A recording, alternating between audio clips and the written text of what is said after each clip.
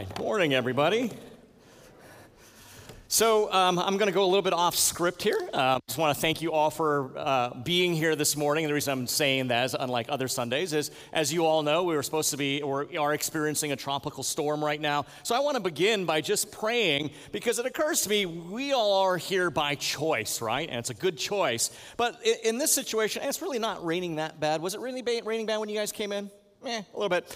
So it might get worse, right? Might not, might stay the same. But I realize that there are other people out there that are going to have to deal with far worse situations in areas, first responders, utility workers, electrical, SD&G&E, government officials. They're going to be out there not because of choice, but because they're going to have to be helping other people who will find themselves in a jam. So I want to spend a moment just praying, thanking the Lord for them and watching over them, and then we'll jump into it, yeah?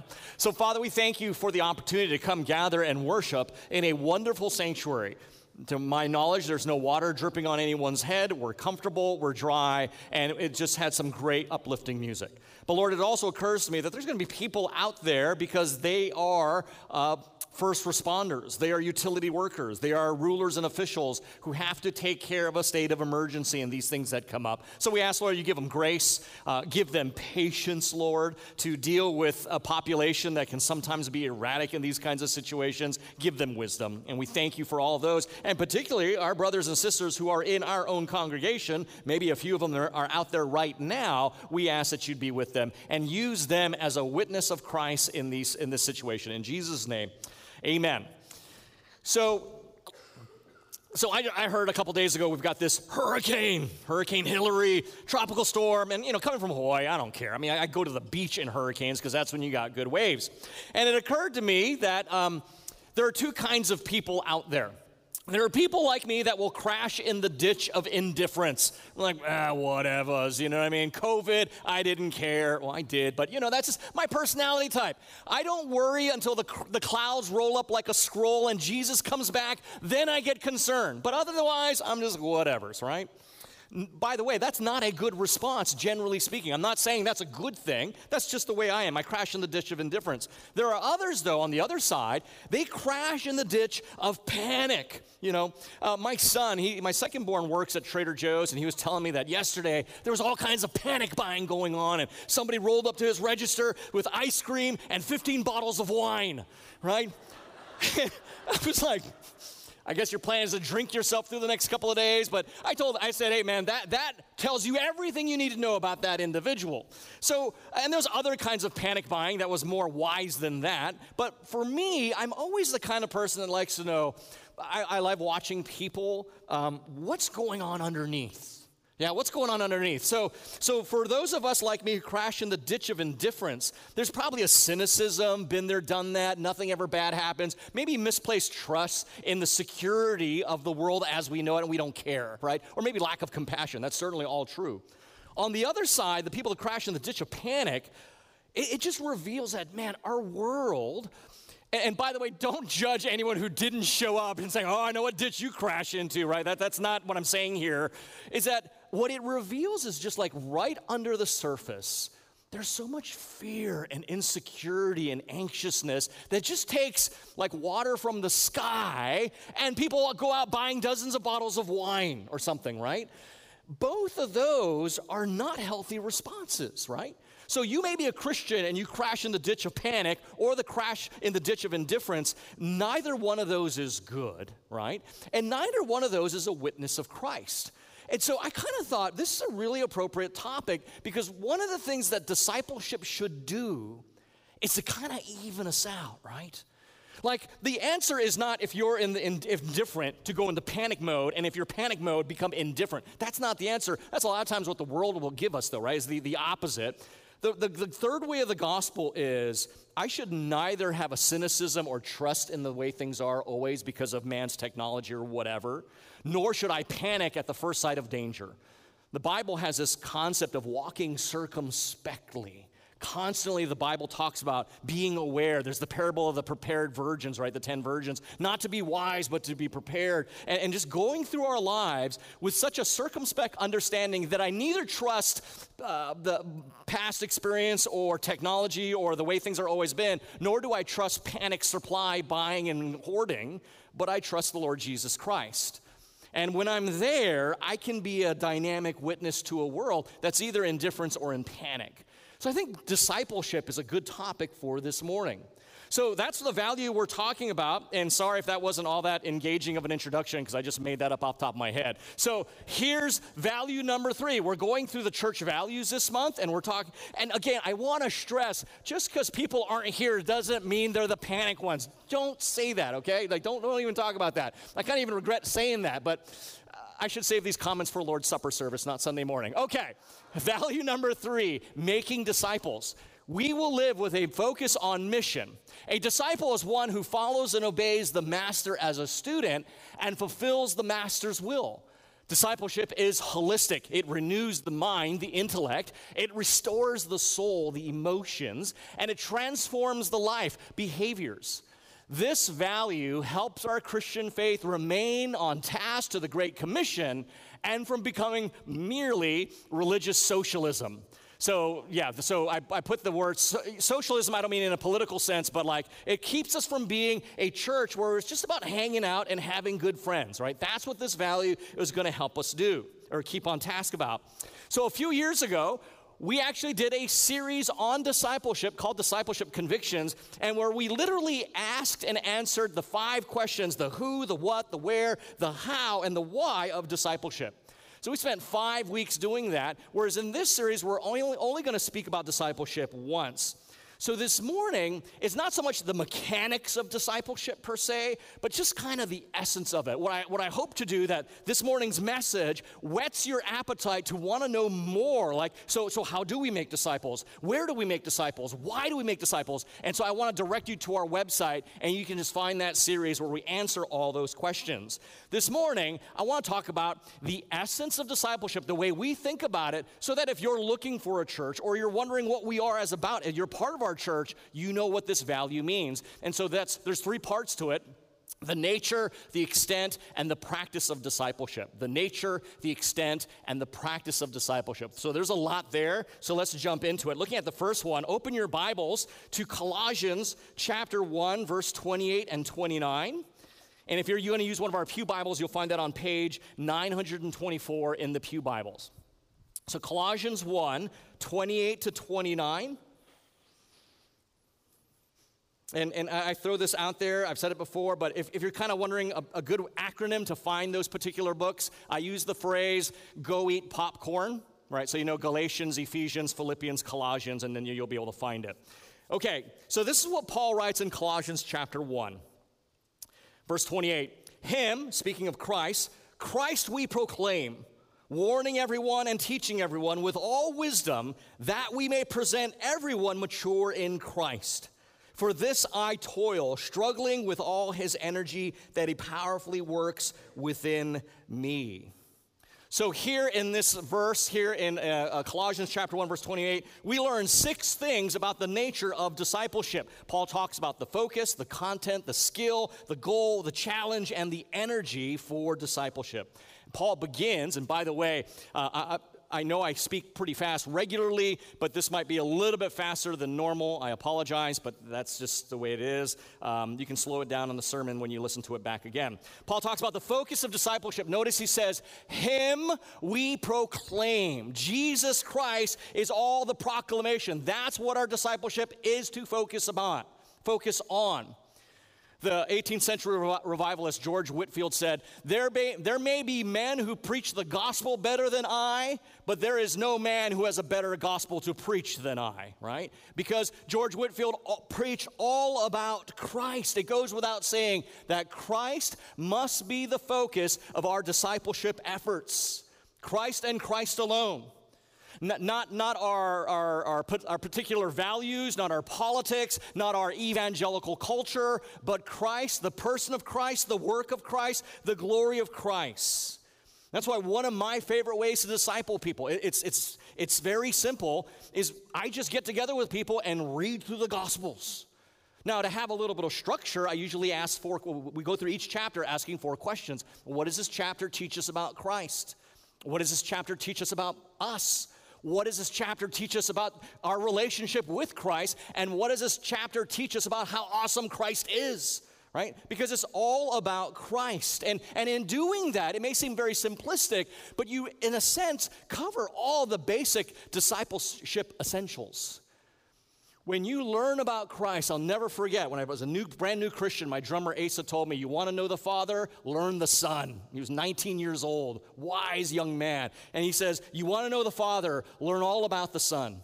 Everything about the Bible is about the Son. The Old Testament is about the Son. The Son makes the Old Testament come alive. It's all about Jesus Christ. When you learn about him, you want to talk with him. You want to be like him. You want to love his people because he loves them. You want to read God's word because you realize he is God's word. And so when you focus on Christ, all the basic discipleship parts of it, prayer, service, the value of the church, Bible reading, start to come into play. Christ, as Paul says, is always the focus of our discipleship. We would call it this way in our counseling classes. He is the great maturity ideal. Do you want to have a target of what you ought to be like in life? Christ is the maturity ideal of the Christian life. So Paul says, here's the focus of our discipleship. And next he gives us the content, right? He says, both warning and teaching everyone. And the two words that Paul uses here, nutheteo and didasko, one is, it's kind of the good and the bad, and maybe more like the positive and the negatives of living our lives. Now, if you were here 2 weeks ago, we talked about this briefly in value number 1. One of the subsets was the call to change and growth, right? We turn from our sin, we turn to righteousness. We turn from death to life in Christ, right? We turn from the darkness to the light. That is the pattern of the Christian life, both returning from the negative, turning through the positive. This is our pattern. This is why at Christ Community Church, we promote both discipleship and counseling. This is why if you've ever gotten counseling here or been to any of our classes, why our counseling sounds a lot like discipleship, and while our discipleship is a lot like our counseling, because the two are the same sides of the same coin, or two sides of the same coin, right? In one sense, look at it this way. Counseling is the nutheteo part, the helping us to put off the old man, to turn from darkness, to turn from death. And discipleship is the positive stuff of putting on the new man, turning to Christ, turning to the light, both the negative and the positive. And so that's kind of how we practically, not obviously all things break down at some point, but that's how we practically look at how those two relate. We need ways to think about how do we put off the things that hold us back, and how do we put on things that make us more like Christ. And so that's how we differentiate maybe counseling and discipleship. The point is we need both. And good discipleship includes both of those facts here. As Paul says here, Christ is the focus, and the content is both the warning and the teaching everyone. Which is why you can understand why Paul says when it comes to discipleship, it does require some skill, doesn't it? Look at his next phrase. He says, with all wisdom. Because the reality is discipleship, it's not a one-size-fits-all. I mean, just look at the diversity of individuals in this room, and you realize that this is why all of us need to be about the task of making disciples. It takes all kinds of people to reach all kinds of people, right? No one of us can disciple everyone, but everyone can disciple someone.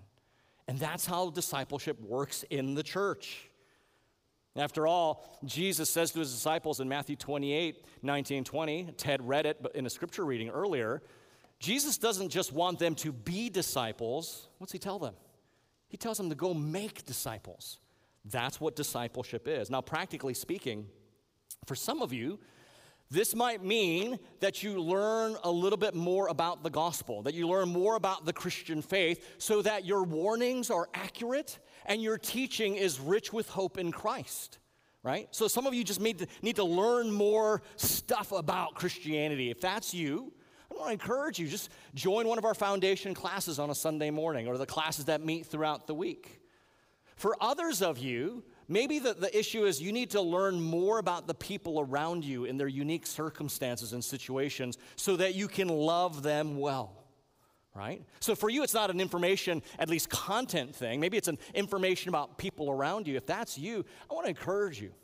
Get in a community group.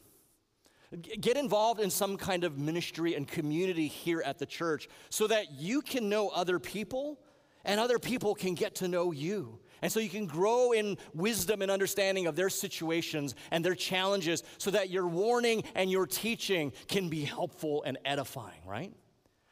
Still yet, for others of you, maybe it's both, right? You're just not sure about the gospel or how to love people well and bring those two together. If that's you, well, I just encourage you. Just take one of our biblical counseling classes that we offer throughout the year. The point is, to disciple takes a certain amount of skill, right? Paul says, with all wisdom. And wisdom isn't a zero-sum game. There's all kinds of wisdom. There's theoretical, theological wisdom. There's human people wisdom, the human documents. There's wisdom of knowing how to bring those together. And in each of those areas, as a church, we're structuring ourselves so that we can equip you, so that you can say with Paul, with all wisdom, thinking about discipleship. And then Paul also moves on. Look at the next phrase. He gives us the goal of discipleship. What's the goal of all this? That we may present everyone mature in Christ. So the word Paul's talking about here, mature, it means lacking nothing, complete, absolutely sufficient. This word mature is actually the adjective form of the verb tetelestai. Now, tetelestai, some of you may know this word because this was one of the last words, if not the last word, uttered from Christ on the cross when he cries out, "It is finished." Tetelestai. In other words, the work's complete. It's perfect. Nothing needs to be added to it. It is over. And Paul is saying that's the goal of our discipleship, that we might present people mature, that they're complete in Christ. They're fulfilled in Christ. They're perfect in Christ. And what we mean practically is that their hope, their desires, their meaning and fulfillment is found in Christ. You see, Paul, one of the greatest missionaries of the church, he was not just interested in converts. Paul was laser focused to make disciples. And the difference between a convert and a disciple is that a convert sees Christ as useful in their lives, but a disciple sees Christ as beautiful. And admittedly, I'm riffing off of Jonathan Edwards here. He says, a convert sees Christ as a means to another end, but a disciple sees Christ as the end of all they've ever desired. And that's the difference. We are to make disciples, not merely converts. Now, as great as all this is, notice the next phrase. Paul recognizes, though, that there is a challenge to making disciples. Verse 29, look, it says, "For this I toil, struggling," right? And Paul uses two vivid words to capture this. One denotes a labor that leaves you wearied and completely exhausted. The other, the second word, struggle, we get from the Greek word agonizomai. Now, if you're listening, you may actually hear an English word in that confusing Greek term. Agonizomai is where we get the English word agony. Agony. Now, that sounds dramatic because when we think of something as being agony, that's pretty harsh. And I guess there's some legitimacy to that, but in the original writing, the way they used to use agonizomai, agony, was to describe the discipline and the effort of an athlete that was training themselves to be the best they could be.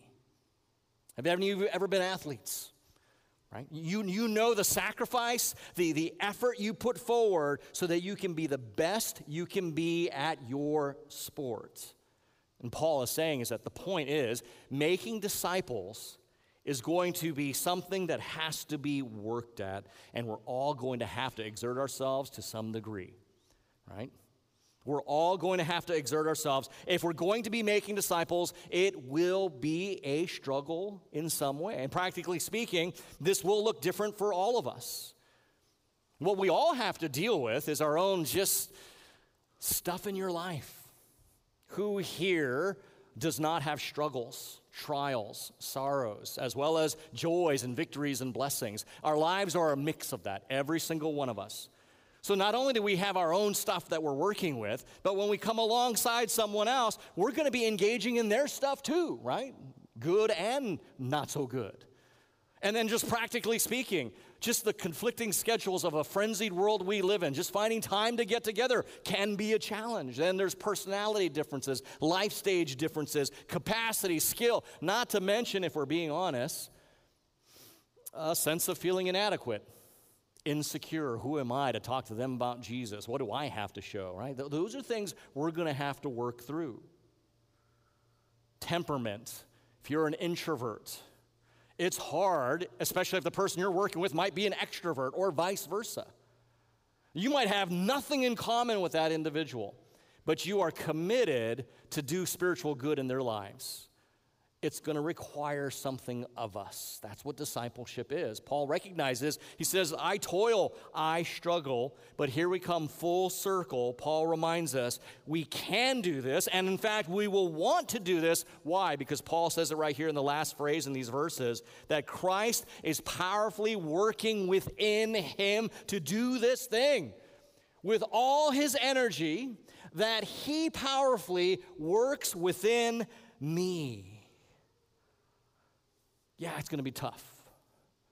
But I hope it's a reassuring thought that Christ says himself, I will enable you to affect the ends I want to see happen. The real question is, are we willing to be that vessel, to be obedient, to be used that way? Paul says it is Christ working in us, and that's reassuring. It is not dependent upon you, but the power of Christ through you that matters. You just need to be a willing vessel.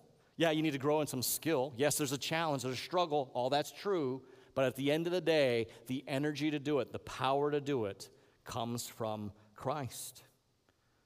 Now, before we leave Colossians 1, there is a way of application, kind of as a corrective here, that I found in verse 29.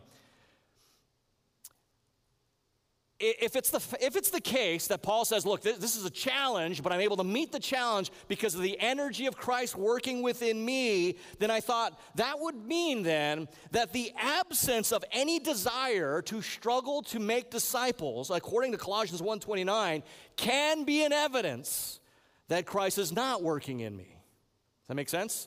If Paul says, this is a challenge, but I can meet the challenge because it's the power of Christ working in me, the energy of Christ working in me, then it stands to reason an absence of any desire to work to see other people mature and grow in Christ can be evidence that Christ is not working in me. You see where I'm getting at? You see that connection there? Friends, if you consider yourself a Christian, right? And yet you feel no burden at all to do spiritual good to others, to see others flourish in Christ, I would say that can be an evidence that you need to re-examine the profession by which you are resting your trust in. Right? And this is not just me. 2 Corinthians 13:5, Paul makes it really clear. Examine yourselves. Make sure you are actually what you say you are. And the reason being is, man, it is so easy to coast on cultivated Christian civilities in a culture like ours, right? And you don't want that. You want to be bearing fruit. You want to be assured that you are regenerate. And one example of that is that there is this desire to struggle to do spiritual good to others. Because this is the point. Disciples, disciple. Let me say that again. Disciples, disciple, right? That's just what we do. Now, you're going to do it differently than I do it, for sure, but you will be doing it nonetheless because of the energy of Christ working towards that end, making disciples. So that's the nature of it. The focus, the content, the skill, the goal, the challenge, and energy. Let's take a look at the extent of discipleship next. And for this, I want you to turn to Romans chapter 12. It's probably a pretty popular, well-known verse. Romans chapter 12, verse 2. And then while you're flipping over to Romans 12, verse 2, I want to call you to Galatians chapter 5. So keep your finger in Romans 2. And while you're looking for that one, also open up to Galatians chapter 5. It's another well-known verse. So what I'm going to do is I'm going to read what Paul makes the point, and then I'm going to kind of skip down to an application of that point that's relevant to the point I'm making. A lot of points there. Romans chapter 12, verse 2, this is what Paul says, and they're going to jump down to verse 9. Do not be conformed to this world. Oh, by the way, let me say. So what I'm going to do is I'm going to read these texts of Scripture. I want you to remember the content, and then I'm going to show you how they tie into the point, right? So that's what we're doing here. Do not be conformed to this world, but be transformed by the renewal of your mind, that by testing you may discern what is the will of God, what is good and acceptable and perfect. Skip down to verse 9 of Romans 12. Let love be genuine. Abhor what is evil. Hold fast to what is good. Love one another with brotherly affection. Outdo one another in showing honor. Do not be slothful in zeal. Be fervent in spirit. Serve the Lord. Rejoice in hope. Be patient in tribulation. Be constant in prayer. Contribute to the needs of the saints and seek to show hospitality. Bless those who persecute you. Bless and do not curse them. Rejoice with those who rejoice. Weep with those who weep. Live in harmony with one another. Do not be haughty, but associate with the lowly. Never be wise in your own sight. Repay no one evil for evil, but give thought to what is honorable in the sight of all. If possible, so far as it depends on you, live peaceably with all. Beloved, never avenge yourselves, but leave it to the wrath of God, for it is written, vengeance is mine, I will repay, says the Lord. To the contrary, if your enemy is hungry, feed him. If he is thirsty, give him something to drink. For by doing so, you will heap burning coals on his head. Do not be overcome by evil, but overcome evil with good. Hold that content in your mind. Go to Galatians chapter 5. We'll just look at 2 verses there, verses 22 and 23.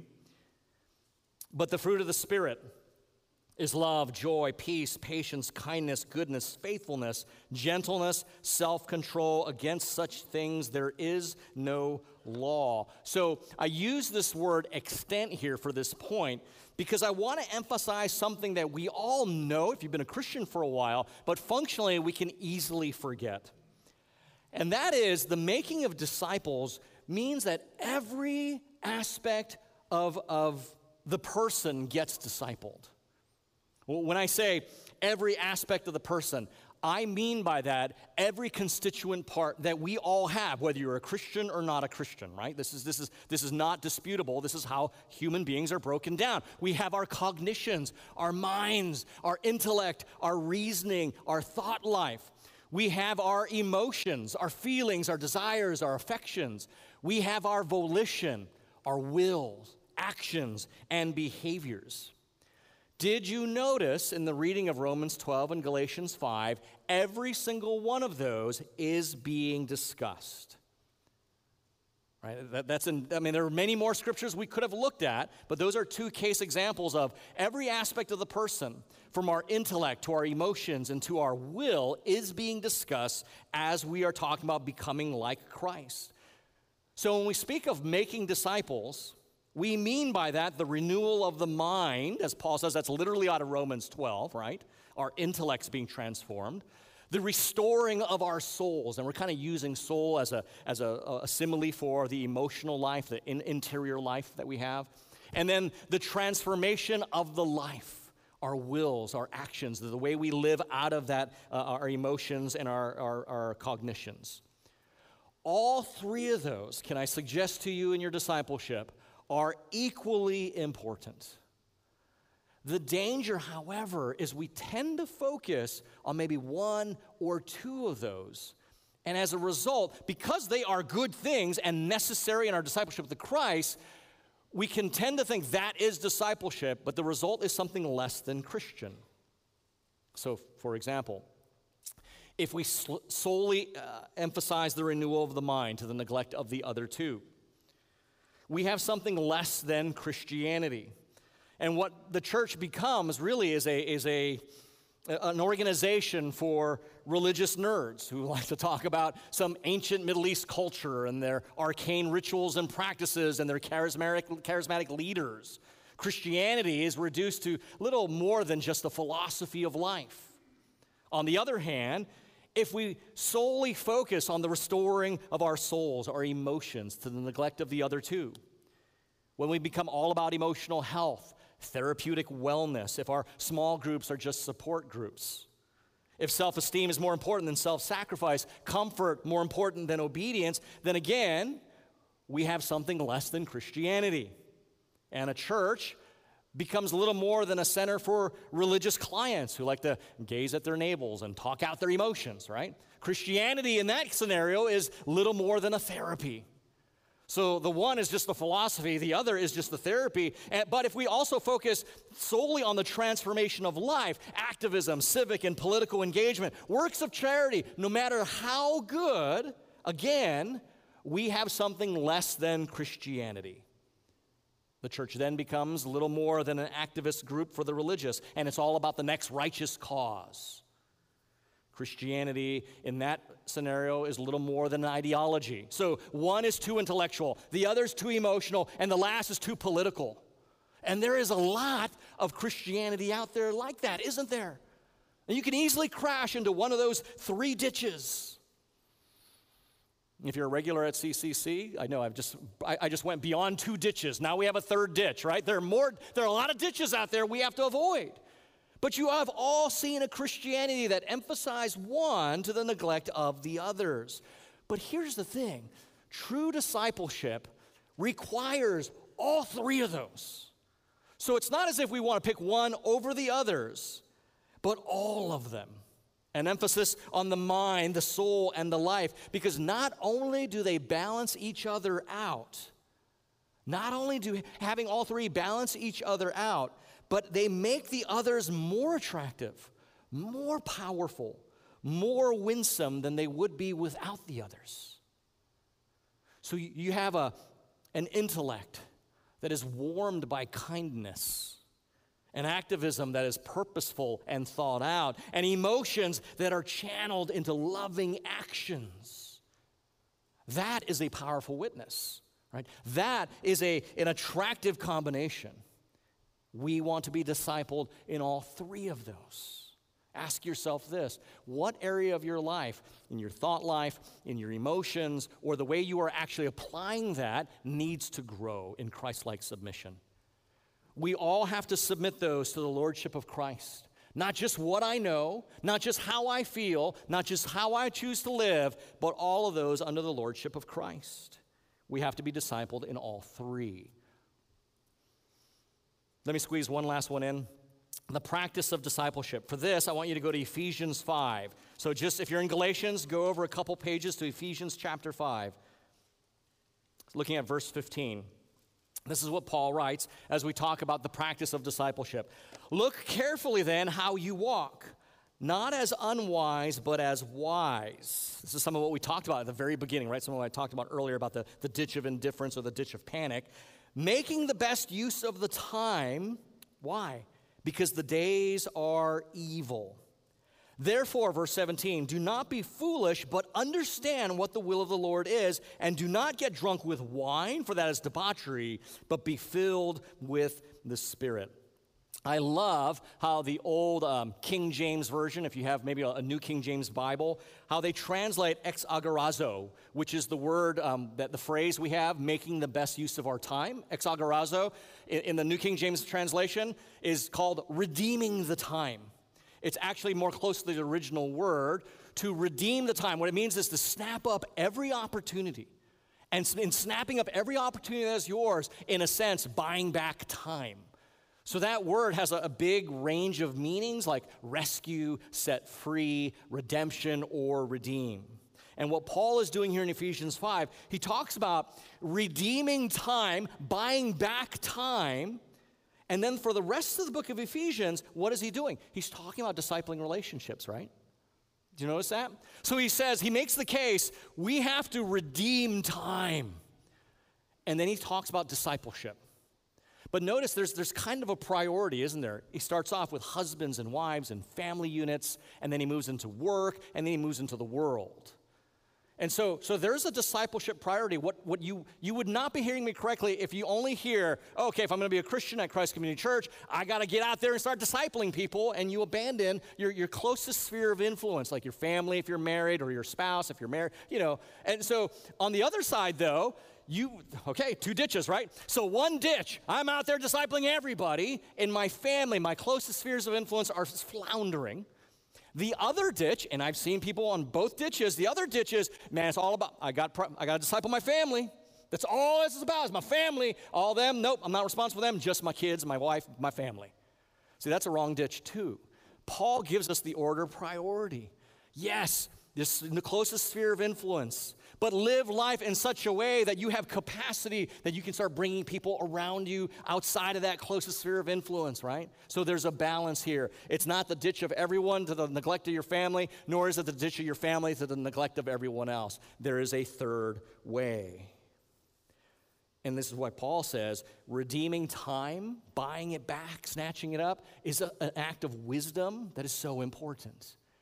Listen to J. Oswald Sanders from his classic Spiritual Leadership. He says this: the character and career of a young person, this applies to anyone, but it was kind of written to young men, depends on how he or she, young men and women, spends spare time. The way we employ the surplus hours after provision has been made for work, meals, and sleep will determine if we develop into mediocre or powerful people. The best use of one's life, one's time, is to spend it for something that will outlast it. That's just straight up good wisdom from another generation. Friends, discipleship can be from an older to a younger person, a younger to an older person. It can be peer-to-peer. It can be formal. It can be informal. It can be one-on-one. It can be the many to the one, as in the case of the local church's discipleship ministry to each believer. Friend, have you ever stopped to think that just by being committed to a local body of Christians, you are being discipled? Have you ever stopped to think about that? That was one of the most powerfulest discipleship tools in my life, was the local church. I didn't know anything about Christianity, so I didn't know anything about discipling relationships. I didn't walk in and say, would you disciple me? I didn't know that was a thing. But I watched men love their wives. I watched men lead in prayer. I watched men preach the gospel. And for a young man that came from a radically dysfunctional home, that was revolutionary. And so all of us, me, Byron, Ace, Frankie, all of us would watch the men in our church, and we were discipled by them. The rhythm and routines of our corporate life together, the responsibilities of our obligations and joys and privileges of caring for each other.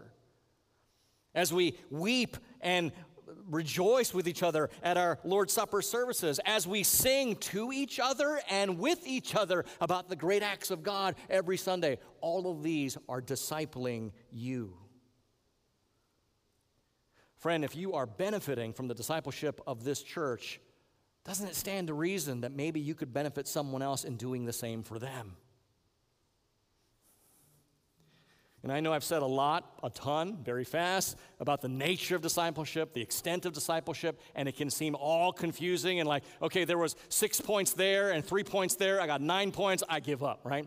Let me just make it really simple at this point, right? Let me just give you one line of what discipleship is.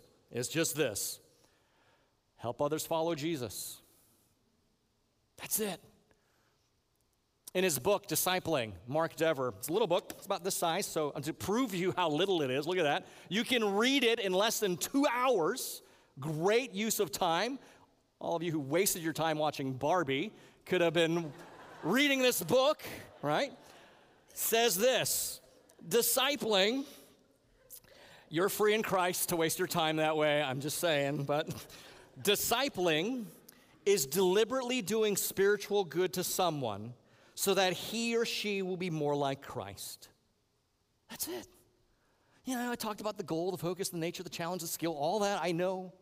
But when you get down to it, it's just you wanting to do spiritual good to someone else, to help them follow Jesus. Friend, who can you do spiritual good to this day, this week, this month, this year? Who can you do spiritual good to? We can all do it. If you've been a Christian for just 6 months, find somebody who's been a Christian for just 2 months and disciple them. That's how it works. If you've been a Christian for 6 years, find someone who's been a Christian for 2 years, disciple them. Rinse and repeat till Jesus comes back. It's not that complicated. That's what discipleship is. Friends, are you making the most of your time? Now, I'm not talking about managing your time, right? That's a big popular thing now in business circles. We got to manage our time. That's not what I'm referring to. I'm not asking you to manage your time. I'm asking you to redeem the time. Are you redeeming your time? As a church, making disciples is something we want to be about. Will you help us do that? Because it takes all of us to disciple all of us. Let me just end. Three quick things you can do. If you're thinking like, okay, I want to go do this, I don't know where to start, here are three suggestions. Number one, join a community group, serve in some kind of ministry, or get to know at least 3 people or families in this church with the intention to love them, to serve them, and do them spiritual good. Right? Just simple as that. Simplest organic thing as that. Be part of a community group. If that's too much for you, serve in a ministry. If that's too much for you, you can at least get to know 3 people, right? And then intend to bless them. Don't get to know them so that you get something from them, but you want to give something to them. That's discipleship, right? That's number 1. Number 2, have intentional spiritual conversations with each other. It doesn't have to be weird. Don't make this weird. It can be as simple as asking someone, what'd you think of the sermon?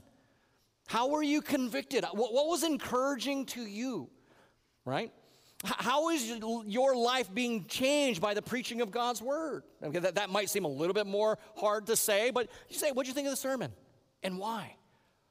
Like, I always love it when people tell me, hey, great sermon, pastor. And I appreciate that. I'm grateful for that. But I love to stop them in their tracks because some of it's automated, right? Because what are they going to say? Oh, that sucked. See you next week. They're not going to do that, right?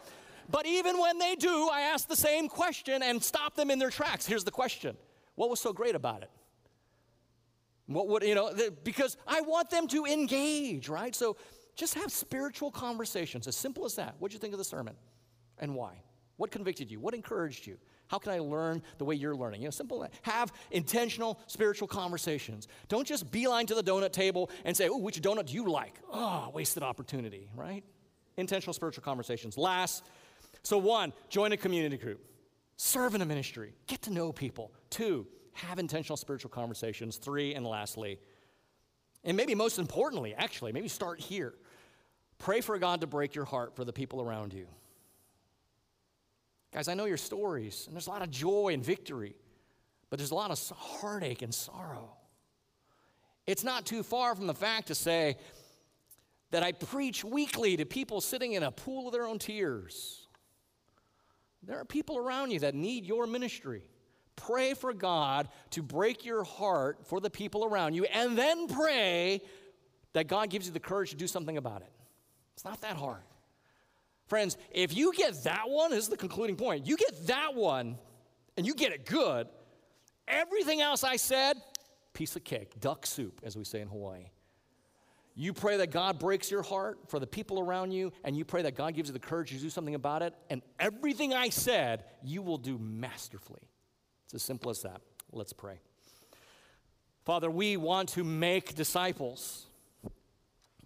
Father, we want to make disciples of all nations, but we also want to make disciples of the people in our neighborhood, the people in the pew next to us.